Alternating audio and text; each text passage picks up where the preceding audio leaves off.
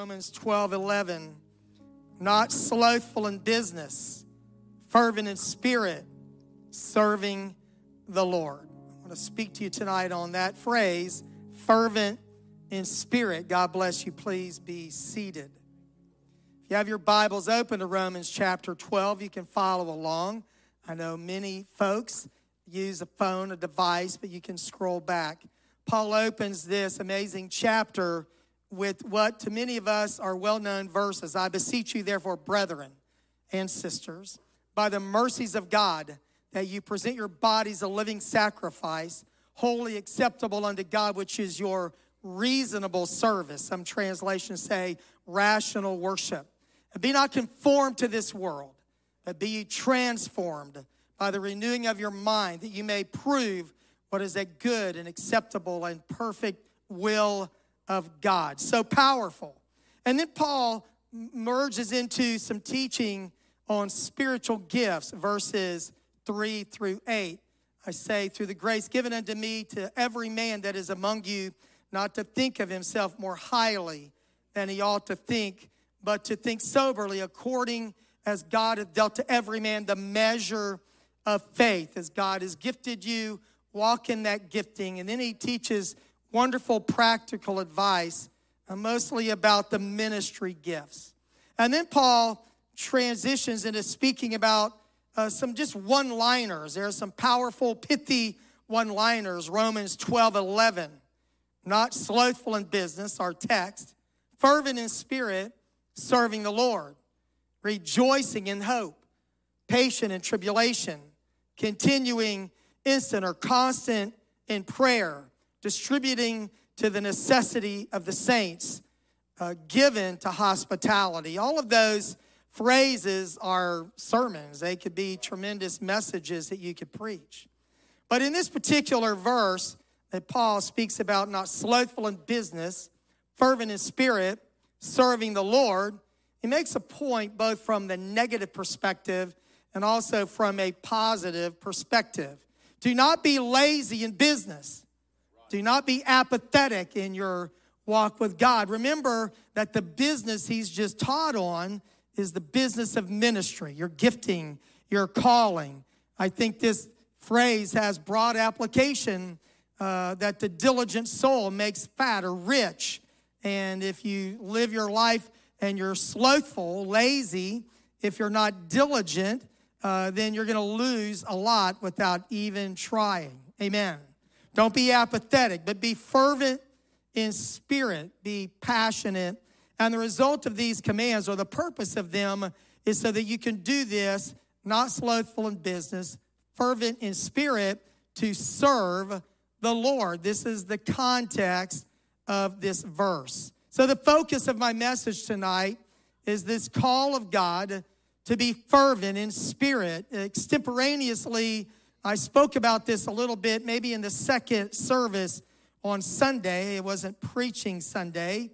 What a great message we heard from Brother Kenneth Stewart. Amen. What happened to the Smiths, the people who make the weapons of warfare, those prayer warriors? There are two words that are somewhat interchangeable in our English Bible, fervent and zeal or zealous. The Zealots were a religious sect that existed in the time of Jesus. The concept that is conveyed in fervent in spirit, I may use some other scriptures that say zeal or zealous, because they can mean the same thing depending on the context. Fervent means to boil or to burn.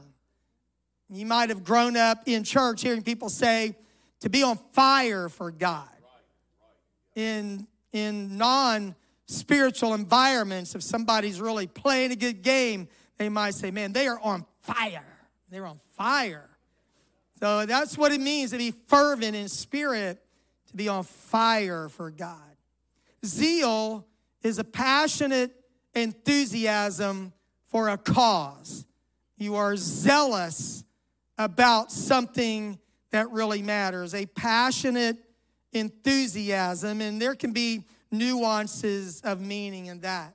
In the beginning of Jesus' ministry, John records an early cleansing of the temple. The synoptics record a latter cleansing. John 2:17, after Jesus cleansed the temple, the disciples remembered a verse of Scripture, Psalm 69:9, and his disciples remembered that it was written, the zeal of thine house hath eaten me up, consumed with a passion, with a zeal for things that matter to God. Jesus had a passionate enthusiasm for what was sacred. And when abuse and carnality converted the temple into a flea market with much worse motives than a flea market to rip people off at church, Jesus, being fervent in spirit, acted in zeal, plaited a whip, overthrew the money changers' tables, and ran them out of the temple. What does it mean to be fervent in spirit? The command is to not be slothful in business, not be lazy. There are other translations, and never be lacking in zeal, never be lazy about what you're doing, do not lack diligence. The original Greek for the verb be fervent refers to being emotionally inflamed, enthusiastic, or excited. Amen. The word picture is like a pot of water. It could be oil, but water that is boiling. And it's not just sitting there. It's not cold. It's not lukewarm, but it is boiling. It is boiling over. To be fervent in spirit means you're on fire, that you're boiling over with enthusiasm about something. And obviously, since I'm a pastor, I'm teaching about our relationship with God. When Paul tells Christians to be fervent in spirit, he's telling them that their lives should demonstrate a vibrant presence of the Holy Spirit in their life that is like water that is boiling over, that is active, not passive, that is moving, not still. A pot of boiling water is active, right? Roiling, giving off steam and heat. It's not stagnant. It's not idle. Of a person, you could say that they're not apathetic. But being fervent in spirit is not just being emotional. Spiritual fervor should not be confused with irrational emotionalism. The Pentecostals are sometimes accused of being emotional, as if we were human beings or something. We are emotional beings, but we're not emotional just to be emotional. I know sometimes you can get emotional about a song that's a secular song. The lyrics are moving, the music, the melody, the harmony brings emotion out of you. There's that pathos side of us, right? Now, there's nothing necessarily wrong with that. And we may get excited, and a Christian song, a gospel song might move us emotionally. But we are most moved by what is really underneath the emotional, amen? It is because of the love of God that is shed abroad in our hearts by the Holy Ghost and the price he paid, amen? We were just worshiping the Lord after singing about the cross. We weren't just being emotional to be emotional. We were emotional about what Jesus Christ did for us, the price he paid for us. Godly zeal must be tempered with a solid foundation, biblical truth, sincerity, and truth, discernment and spiritual perception. Amen. Now, sometimes zeal is misplaced. In Romans chapter 10, Paul spoke about Israel, that they might be saved. Romans 9 through 11 are some challenging chapters in the book of Romans. Paul says of the Jews, for I bear them record that they have a zeal for God, but not according to knowledge. They're fired up about something, but they're really astray from truth that God has revealed. In those same chapters, he talks about blindness in part that happened. Without knowledge, spiritual enthusiasm can be seriously misguided. Before Paul's conversion, when he was known as Saul of Tarshish, he was on fire for God. And he thought we, the Christians, were a cult. And he thought we, Christians, threatened Judaism. And he told us in Philippians 3:6, concerning his zeal, he's talking about his life before Christ, concerning zeal, persecuting the church, misguided passion, misguided fervor, but fervent in spirit nonetheless. He says in Galatians 1:13, you've heard of my conversion in times past in the Jews' religion, how that beyond measure I persecuted the church of God and wasted it, and profited in the Jews' religion above many mine equals in mine own nation, being more exceedingly zealous of the traditions of my fathers. Misguided fervency or zeal. So our fervency, our zeal, must be guided by the right motives and the right mission, but we should be zealous. False teachers had gone to Galatia, and they were undermining the faith of Christians, telling them that they needed to be circumcised and follow the law of Moses. But Paul told them in Galatians 4:17 that they zealously affect you, but not well. You know, somebody who's really convincing, that is convinced, can move you. They can sell you something that you don't need to buy. They can be sold out to error, to heresy. And these Judaizers, they're called, he said they're zealously affecting you. They're getting you all stirred up, and he said they're really trying to exclude you. And then he says, but I just want you to know that zeal's not a bad thing. This is Galatians 4:18, not on the screens. But it is good to be zealously affected always in a good thing, and not only when I am present with you. I've seen people who kind of play down fervent people, zealous people.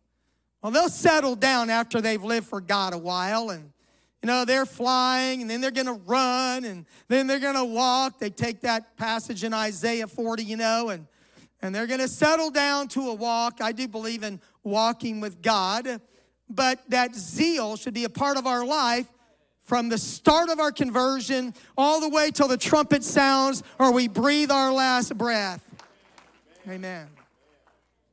Now, I'm sure you know this, but God is drawn to passion, and he's nauseated by apathy. Amen. The book of Revelation, letters to the 7 churches of Asia. There's the apathetic church of the Laodiceans, Revelation 3:14. And unto the angel of the church of the Laodiceans write, these things saith the Amen, the faithful and true witness, the beginning of the creation of God. I know thy works, that thou art neither hot nor cold. I love the King James spelling here, that you wert. That's one of the more awkward King James words. Hot or cold. So then, because thou art lukewarm, and neither cold nor hot, I will spit you. I will vomit you. I will spew you out of my mouth. Now, these Laodiceans, they're not really pagan, but they're not really what we would call a Christian. You could say they're not good, they're not evil, they're not led away by false doctrine, but they're not addicted to the truth. They are listless, indifferent, seem to care little whether their province falls apart, pagan takeover, everything goes upside down, corrupt. They're just kind of happy to be there. As long as they're not persecuted, thrown in jail, as long as they can fit in with the culture, they're okay. You're okay, I'm okay. That's the Laodiceans. They really don't have a zeal for revival or truth or conversions. and they don't have zeal for their own salvation or for the salvation of other people who are on their way to hell. They're not so bad that they're going to quit coming to church. They're the church of Laodicea. They are written to by the Lord. Jesus speaks to them. John records it. But they're really not giving up. They're kind of hanging on. Just going through the motions. And like some people today, they're happy to get along and go along with the flow of culture. Laodiceans. Respectable, conforming, don't rock the boat Christians. The Laodiceans are not on fire for God. They're not against God, but they're apathetic, which is pathetic. And the Lord, his words to them are really intriguing if you think about it. He said, I wish that you were hot, fervent, zealous. Now that makes sense, right? We're okay with God saying that. But then it's a little surprising that God would say to them, I wish you were cold. I wish you were hot, or I wish you were cold. Now, why would he say, I wish you were cold? That's doesn't make sense. Why would he say he wishes you would go on the other side and totally be cold in their spirit toward God? We know how to treat our friends, and we know how to treat our enemies. What do you do with people who, frankly, don't care? They're somewhere in the middle. You don't know if they're a friend or a foe. They're the Laodiceans. They're some way in the middle. They seem like they're too good to go to hell, but not good enough to go to heaven. They're not persecuting the saints, but they're not propagating the gospel either. They're just kind of slide in there. They're lukewarm. And the Lord says, because you are lukewarm, I'm going to spew you out of my mouth.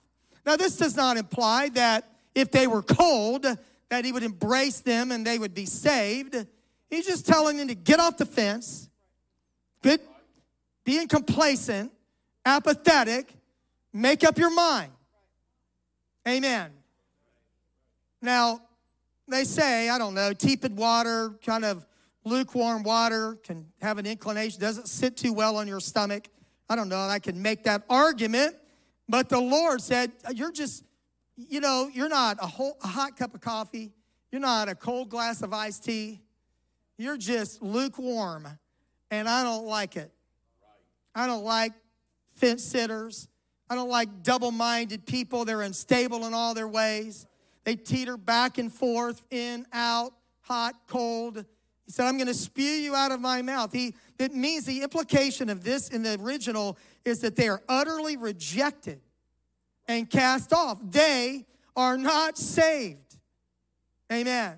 So the Lord honors and blesses those who are fervent in spirit. Amen. Now the Bible calls us to love the Lord our God with all of our heart. It is in fact the great commandment, Matthew 22:36. Master, there he's asked this by a theologian, which is a great commandment in the law. Jesus said unto him, thou shalt love the Lord thy God, and we would say with all your being, with all thy heart, with all thy soul, and with all thy mind. This is the first and great commandment. Deuteronomy 6:4, that Old Testament version of the Shema. We're to love God with our entire being. Right. Amen. He doesn't like people, and I would say that regardless of how God feels toward lukewarmness and lukewarm people, you cannot survive that way. It's like loving two masters, love the one, hate the other, hold to the one and despise the other. You can't serve God and mammon. You're somewhere in between. You're in no man's land. That's the Laodiceans. This is the first and great commandment. Romans 12:11 again. Not slothful in business, fervent in spirit, serving the Lord. Now, radical discipleship is the biblical way to follow Jesus Christ. Jesus said some things that were, you might say, they were polarizing. You know, when John 6:66, many went back and walked with him no more, Jesus asked them, the disciples, After the multitudes walked away, he said, will you also go away? I'm like, man, your church is down to 12 guys, or less. And now you're going to give them a chance to leave because, God cannot lie. And he doesn't owe anything to any of us. And so that's what he said. So Jesus said some polarizing things. And I'll preach one of those things on Sunday, Lord willing, about the second mile. But in Matthew 10:34, Jesus said, do not think that I came to bring peace on earth. Now, wait a second. I thought you're the Prince of Peace, peace on earth, goodwill toward men. We just said that at Christmas, and now we're over here getting toward Easter. Not really, but, in this text, and you're saying you didn't come to bring peace, but a sword. A sword? You mean something that divides? Yes, something that divides.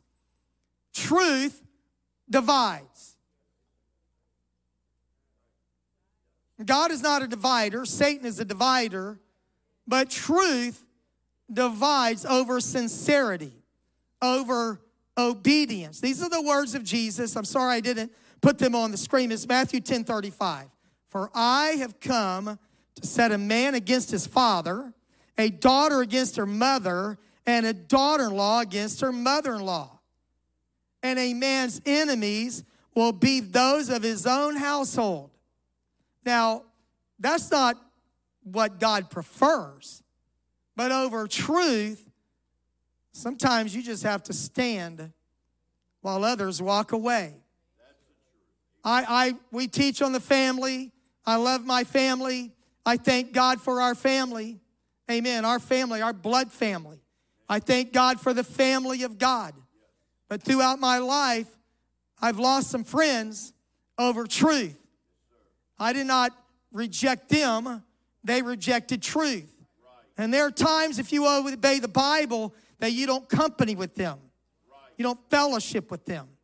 As John wrote, we have an unction from the Holy One. They went out from us because they were not of us. If they were of us, then they would not have gone out from us. This is one of those great King James passages as well. But they went out from us that it might be revealed. And you have an unction from the Holy One to discern that that person no longer loves truth. Jesus said there's sometimes truth is going to divide you. Right. And if you're complacent, if you don't really care, you'll choose convenience over conviction. You'll choose friendships over truth. You'll choose people over Jesus.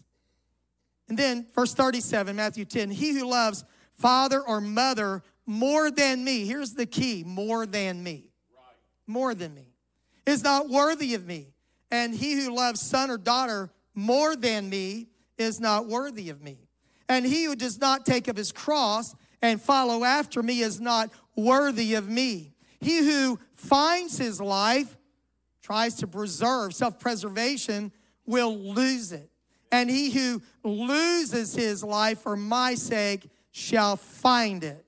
One of the hard sayings of Jesus. Amen.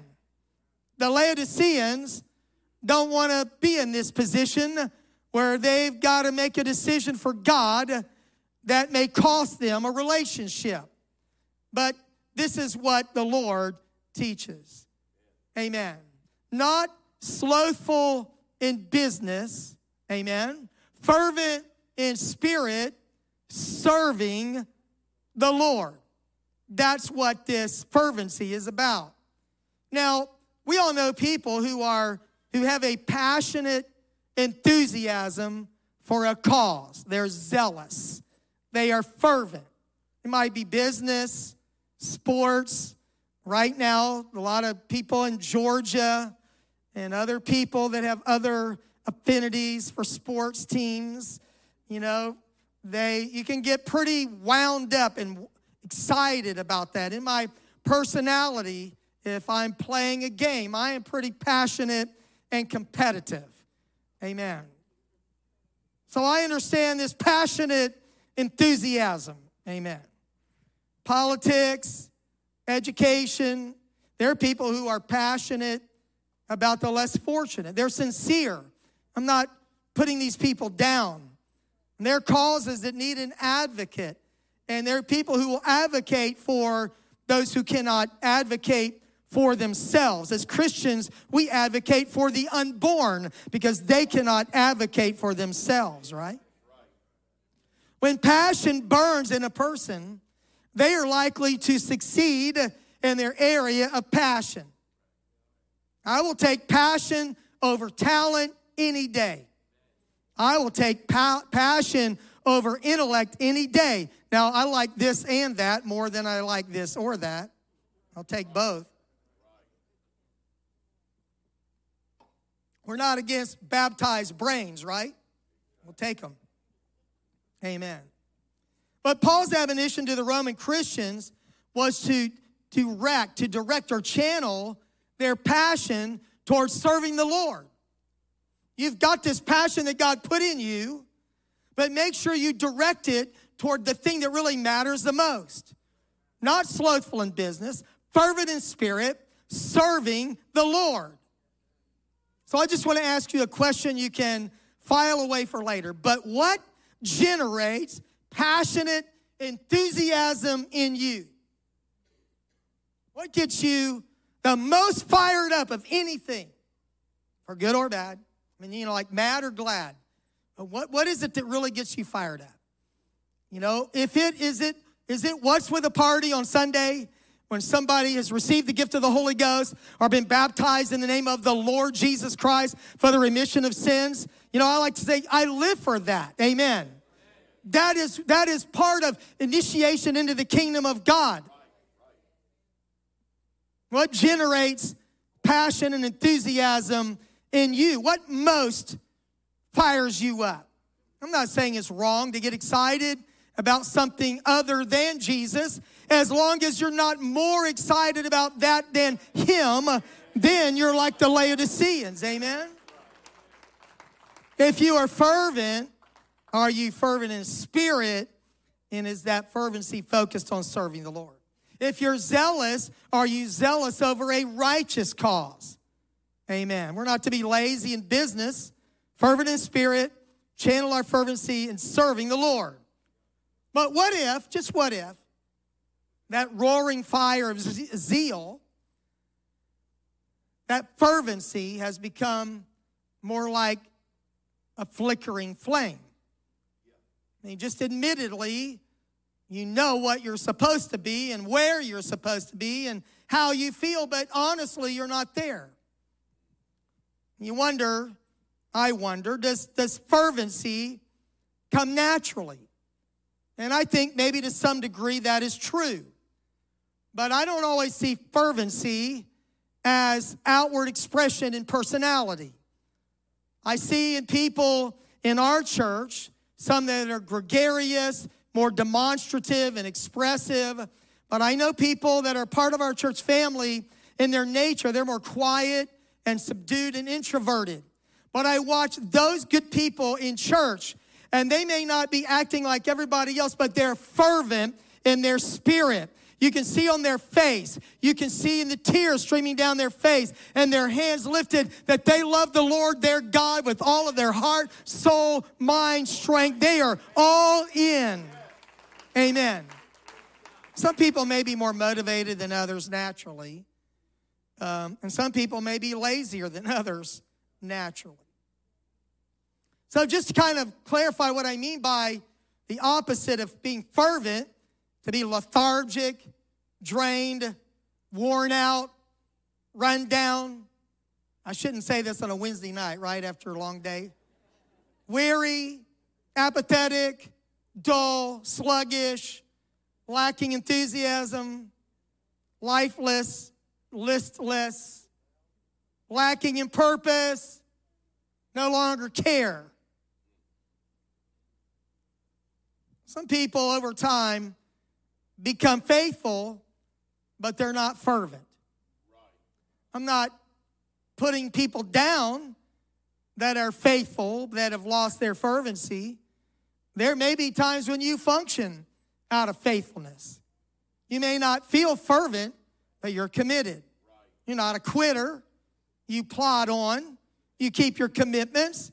But the fire of fervency has cooled to a lukewarm temperature, where you're unenthusiastic, apathetic, half-hearted, indifferent, uninterested, and unconcerned. And you wonder, how long am I going to be in this valley, in this trial, in this dry place? You wonder if it will ever change. And you wonder if the fire has gone out forever. And I'm just going to have to keep plodding along out of duty, out of faithfulness, out of commitment forever. Amen. Well, the Bible gives us a little clue of how to get the fervency back. Amen. Leviticus 6:13. The fire shall ever be burning upon the altar. It shall never go out. Amen. The fire on the brazen altar was to never go out. But how was that possible? I mean, they didn't have a gas line run to the brazen altar, you know.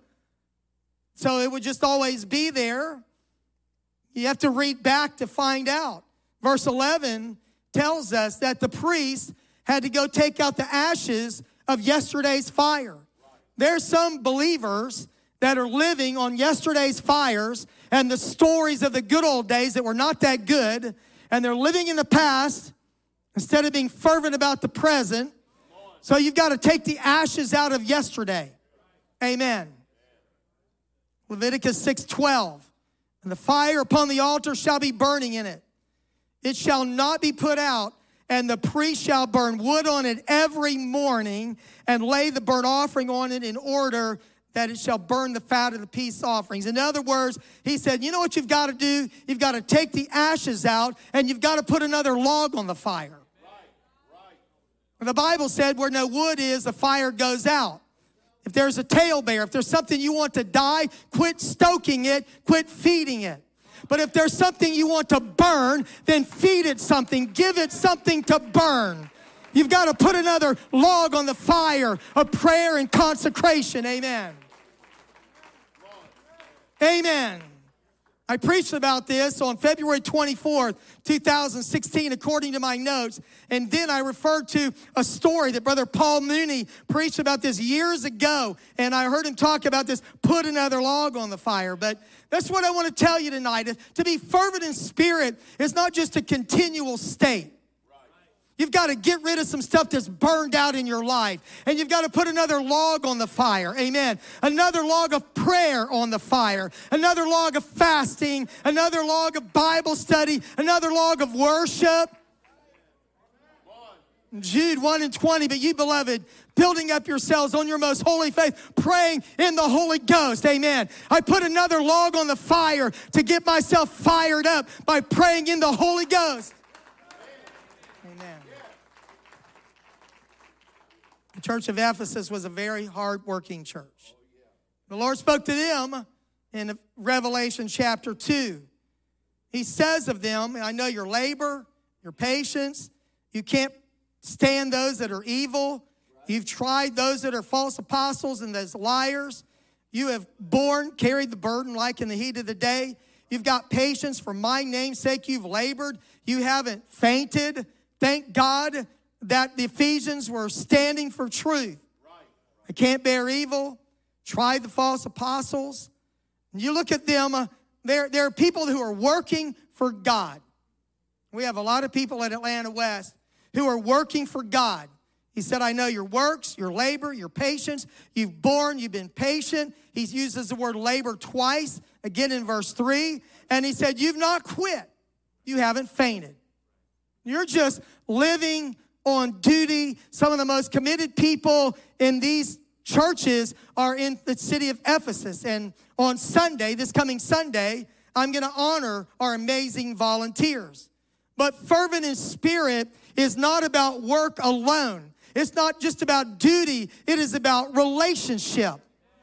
God created Adam and he gave him a job to dress and tend the Garden of Eden. But it was not just about work. It was about walk. It was about a relationship. It was about living for God and having a fire inside of you of a love for the Lord Jesus Christ. Revelation 2:4. Nevertheless, Ephesus, y'all are so amazing. I have somewhat against thee, because thou hast left thy first love. Now, what does this mean? This first love describes the fervor that came at conversion. Amen. I can assure you that you did not receive the gift of the Holy Ghost while you were passively pondering the meaning of life. You were passionately praising the Lord. After having repented of your sins, and perhaps been baptized in the name of the Lord Jesus Christ, you're praising the Lord. The Ephesian Christians did not retain that strong and ardent affection for God. They lost it in labor. It had fallen into faithful drudgery where they were doing the right thing. You've heard me say this several times throughout the years, but a T.W. Barnes quote, one great prophet of God is passed on that was among us. He said, and I think this is as close as I can quote him, many men have failed God working for God, but no man has ever failed God walking with God. Our work should grow out of our walk. It should be the overflow. It should be the result of that. I don't say this as an expert or someone who has arrived, but I make it a point that when I come to church, I am a worshiper. I try not to be preoccupied about the sermon I'm going to preach or the lesson I'm going to teach. I know I need Jesus in my life. I know I need to walk with God. My prayers don't just need to be about a thing I've got to do. It's about a relationship. Amen. Fervent in spirit. On fire for God, passionately enthusiastic. He gives the remedy in Revelation 2 and 5. Remember. Remember, therefore, from whence thou art fallen. Repent and do the first works, or else I will come unto thee quickly. To this hardworking church, and will remove thy candlestick out of his place, except thou repent. It's pretty heavy stuff, right? To the amazing Ephesian church. They don't put up with false doctrine, and they work really hard. But to God, he cares more about the relationship. So he says, I need you to remember. If you don't remember, you might think you're okay. That's why I was pretty excited about singing about the cross and encourage worship. I didn't have to do much encouraging because you were feeling it and worshiping God. But we need to remember what God saved us from. Amen. What he brought us out of, what he kept us from if you were raised in the church. And the Bible describes Ephraim, typical of Israel, mixed himself among the people. He's a cake not turned, doughy on one side, done on the other. He said, strangers have devoured his strength, and he doesn't even know it. He's got gray hairs here and there, and he doesn't even know it. He looks in the imaginary mirror, and he sees himself as buff and fit and strong and viral, and he's a young man, but he doesn't even know that he's not that anymore. And that's Laodicea, that's Ephesus. Remember how far you've fallen. Consider the state of grace in which you once stood and how it was when you first found God. You're more mature now, but then you were full of happiness and joy and love. You were so thankful you were redeemed by the blood of Jesus Christ. You had an obedient spirit willing to do anything and go anywhere. You happily denied yourself to follow him. You're happy to be separated unto God and from the world. Remember, he said, how far you've fallen from that place when God saved you. And then he said, repent. But it doesn't tell us what to repent from. There's no works of the flesh mentioned, no sins of the spirit. The only thing that you can really identify in the Ephesian sin is misplaced priorities. That you've replaced walk with work. You know, maybe that's one of the 10 commandments. Thou shalt have no other gods before me. Whether it is a sin or it is a relationship or something that you really love, whatever, Jesus said, anything that you love more than me makes you unworthy of me. And then he says, do the first works. Do what you did at the beginning of your walk with God. Remember those spiritual disciplines of prayer, fasting, Bible, worship, those foundational things? The early church, they continued steadfastly in the apostles' doctrine and fellowship and breaking of bread and prayers. They just kept doing those fundamentals, and it kept them fervent in spirit, serving the Lord. And it's interesting here, musicians, come give us hope. I'm hurrying. The Lord did not tell them, I want you to feel something. He said, I want you to do something. He said, I want you to do the first works. He didn't say get in a really good worship service and have them modulate, change keys, and get a shout beat going on. That's okay. He said, I want you to do something. I want you to do the first works. Because feeling follows doing. Emotions follow actions every time. Where your treasure is, there will your heart be also. It has no choice but to go where you put yourself, where your money, time, talent, treasure. You do what is right first, and the feeling of fervency will follow. So, well, Pastor, I don't feel anything. I'm sorry you don't. Sincerely, I'm sorry you don't. But don't focus on how you feel. Focus on how far you've fallen. And repent and do the first works. Take the ashes out of yesterday's consecration. Put another log on the fire. Do what is right, and the feeling of fervency will follow. Be fervent in spirit, serving the Lord. Would you stand, please? Let's lift our hands to the Lord right now. Would you worship God with all your heart, soul, mind, and strength? I love you, Lord. I worship you, Jesus. We're not responding to music. We're responding to the Lordship of Jesus Christ. Not slothful in business, fervent in spirit, serving the Lord. We've got time to pray, even parents with kids in the back. We've got some time to pray. Would you join me at the altar? And let's say, Lord, we want to be this. We want to do this. Help me be fervent in spirit. Give me a passion and enthusiasm for your presence and your power and your work and your kingdom.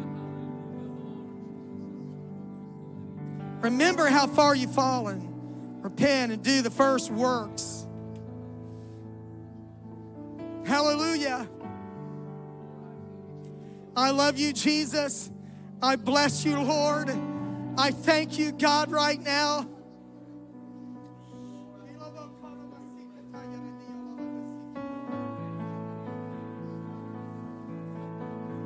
Isaiah said to shake off those bands.